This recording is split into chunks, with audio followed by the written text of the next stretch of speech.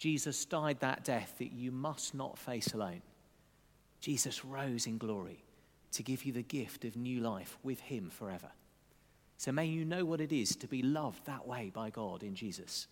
And as he forgives you, may he so pour his Holy Spirit in you that he gives you grace simply to love him back, to love all that he has made and to care for this beautiful world he's given you as a gift. In the name of the Father and the Son and the Holy Spirit, receive the forgiveness of God in Jesus. Amen. Amen. So we're going to ask the question, what happens after the shepherds have gone back to their hills, after the wise travelers had traveled back to where they were? Actually, after Mary and Joseph had settled down, to start with in Bethlehem, and then ended up back in Nazareth. And over those next few days, there were all sorts of things that happened that perhaps we don't know about. All sorts of things that aren't written down yet in the Bible, all sorts of things that will have just gone on. But one of the things that happened, actually, that we're about a month early for, that really we should be celebrating in February, but we're going to think a little bit about now, is recorded in Luke chapter 2. And in a moment, we're going to have a look at it together. But first, there are some clues that we need to collect. And so if you're of a younger disposition, some of the children here, and Ian, I've only got, this is my last Sunday to give Ian a nudge in the ribs today. Sorry, mate. It's good to be called of younger disposition. That's a compliment. You need to go and collect something. So what you'll see around the place is that on the windowsills are three things. There are some Christmas decorations, there is some greenery, and there are some candles. Now, just before you go running off, the candles are sitting in some little glass jars. So if you pick up a candle, pick up the glass thing it's in too. If you want a piece of the greenery, if you want a piece of the sort of green branches, don't just pull it off, because you'll probably pull off, I don't know, a Christmas bauble and a candle at the same time. And if you fancy one of the baubles, just carry them carefully. Lizzie's standing here like this. It's great. You know, it's fine. Liz is our children's team leader, so she's doing the health and safety at this point. So, it's all good. So, parents, you're welcome to go with them, but children, you need to get at least a couple of things. So maybe a candle and a Christmas decoration, or something green and a candle. And if there's not enough Christmas decorations there's some on the tree as well. Pick them up, take them back to your seat. Go.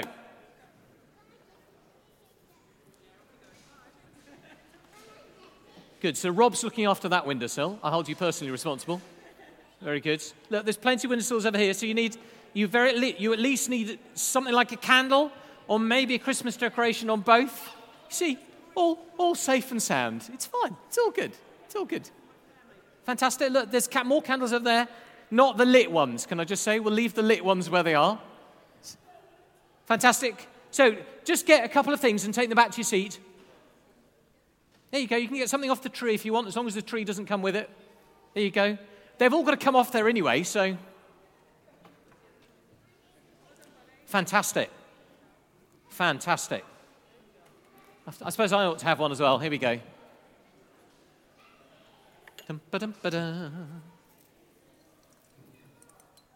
Whoops. Right. There we go. Have a sit down. Have a sit down. We don't really have space up the front here today, but if you have a sit down where you are, we're going to have our reading, and these clues are going to help us think a little bit about what's important, or some of the things that are important over the next few days and weeks and months and years of Jesus' life. Let's have a look at the reading. The reading is taken from Luke chapter 2. Isn't it, Phil? There we are. And this happens. There you go. Where's it gone? It's there. So Luke chapter 2, verse 22. And let me read the first bit for you, and then we'll read the next bit all together. At that time, there was a man in Jerusalem named Simeon. He was righteous and devout and was eagerly waiting for the Messiah to come and rescue Israel. And it says at that time was about 40 days, that's a month and a bit, after Jesus was born. I'm sure I've seen Harry in church today. How old's Harry now? Harry Arthur? 2 weeks, okay? So Harry Arthur, if you haven't said congratulations to Kate and Tom and co, Harry Arthur is just there. He's only 2 weeks old, so to go forward about another 3 weeks on, and that's the point at which Mary and Joseph would have taken baby Jesus And they'd have done what every other Jewish set of parents would have done with their firstborn boy. They'd have taken him to the temple, and they'd have gone to make the purification rites. In other words, they'd have gone and made a little sacrifice to God as a way of symbolizing that their firstborn, like all their children, was a gift from God. And as they sort of, in a sense, gave their gift back to God, it was a way of saying, do you know, all that we have comes from you, and all that we have, our very lives and our children, belong to you. They'd have done the same as every other Jewish family would have done. It was really ordinary. It's just a thing that everybody would have been doing. And at that time, there was somebody called Simeon. And it says the Holy Spirit was upon him and had shown him that he would not die until he had seen the Lord's Messiah. And Messiah means the set-apart one, the special one, the anointed one, the one that God had said, he's the one who's going to do a special job for me. And that day, the Spirit led him to the temple. So when Mary and Joseph came to present the baby Jesus to the Lord as the law required, Simeon was there.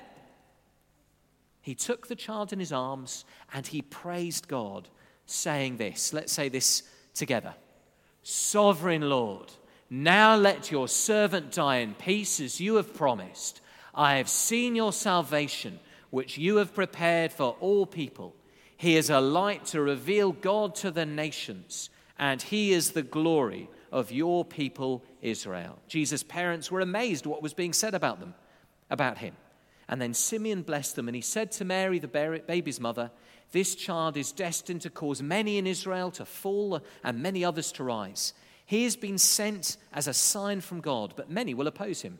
As a result, the deepest thoughts of many hearts will be revealed, and a sword will pierce your very soul. Here's the first clue. It's just a branch, isn't it? I mean, there's nothing particularly special about this. This is a pine branch, and it's an evergreen, isn't it?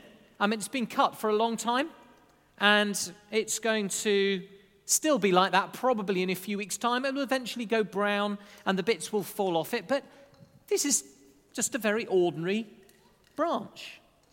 It doesn't look particularly Christmassy in itself. But one of the reasons that we put it up is for nice colour. Turns our windowsills green and pretty. But it's also part of a way of bringing something very ordinary into church at Christmas. Something that is something we'd see all the year round. You might see one of these in your garden. It might form part of a hedge. You might see it at the park. It's an ordinary, everyday thing. It becomes special when you decorate it like a Christmas tree, doesn't it? Or you put candles among it. But in itself, it's very ordinary. And the first thing we see about Jesus' life is that actually it looked very ordinary. When Jesus was born, this bit wasn't ordinary, was it? He had shepherds visiting him and the wise travelers bringing gold and frankincense and myrrh. But, you know, for the next few years, most of what he did seemed very ordinary to people. He had friends, he ate food, he slept, he woke up, he learned how to read and write, he learned about God, he learned and began to learn a bit more of who he was. He lived an ordinary life, God with us, fully God, but actually fully human too. Ordinary, in the sense of being fully like us. So we mustn't lose track as we enjoy Christmas of the fact this Jesus lived a life like you and I did. He knows what it's like to live the sort of year that you and I are going to live through. We don't know what 2019 holds, and lots of it will be, whisper it quietly, a bit ordinary. Just ordinary stuff. I'm afraid you've still got to go to school in January. I know, it's tough. Some of us still got to go to work in January. Some of us are still going to be living in the same house or eating the same food or being with the same friends. There's lots of it that's very ordinary, but God is with us in the midst of the very ordinary stuff of life. But then we learn something extraordinary about Jesus. Hold up your Christmas decoration. Anybody find a nice Christmas decoration? Fantastic. Now, these are meant to be extraordinary, special, different. Look at our beautiful tree, all decorated with them. Has anybody still got the decorations up at home? Yeah. Delighted to see them. Delighted to see you. You've got weeks left. So, the decorations are to remind us that this Jesus was special. Simeon calls him the Messiah. And the Messiah meant the one set apart by God, the one chosen by God, the one anointed by God, the one who'd come to do something no one else could do, the one come to rescue us. See, this Jesus didn't stay a baby. This Jesus grew up. And as he grew up, he stepped more and more into what other people could see was a special life. Doing things that nobody else could do, saying things that nobody else had the right to say. Doing God's work, speaking God's words, being God with us. His Messiah, his anointed one, the one come to rescue. So whenever you see the decorations, and when you're taking them down in the next few days or the next few weeks, and you're putting them carefully in the box, they're meant to make us go, wow. Because Jesus wasn't just ordinary. He was God's Messiah, God's anointed one. And one of the ways that Simeon talks about Jesus being special, being anointed, has to do with our third clue. Who found a candle? Hold up your candle for me. Fantastic. We've got, I couldn't resist lighting them one last time, our Advent candles. I know we're past Christmas now. But one of the many reasons that we light candles in church, it's not just because they're pretty, though they are. It's not just because lighting a candle does something to a room like nothing else does. Remind us of Jesus come as light to the world. And Simeon recognizes that Jesus has come to bring light not just to his people, God's Old Testament people, ancient Israel, but a light to the nations, a light to everyone. That's one of the reasons that I love the fact that in All Souls, when we do Christmas, we do it full-on candle style. There's candles everywhere. When we light all the candles, there's way over 100 candles lit in church. And it's not just because we like candles, though we do. It's to remind us that Jesus came as an ordinary baby into an ordinary world and an ordinary time to ordinary parents, but he came as God's one-off, his Messiah, his rescuer, his light, come into a dark world. There is one more clue. We've had the clue of our evergreen branch to remind us of ordinary life.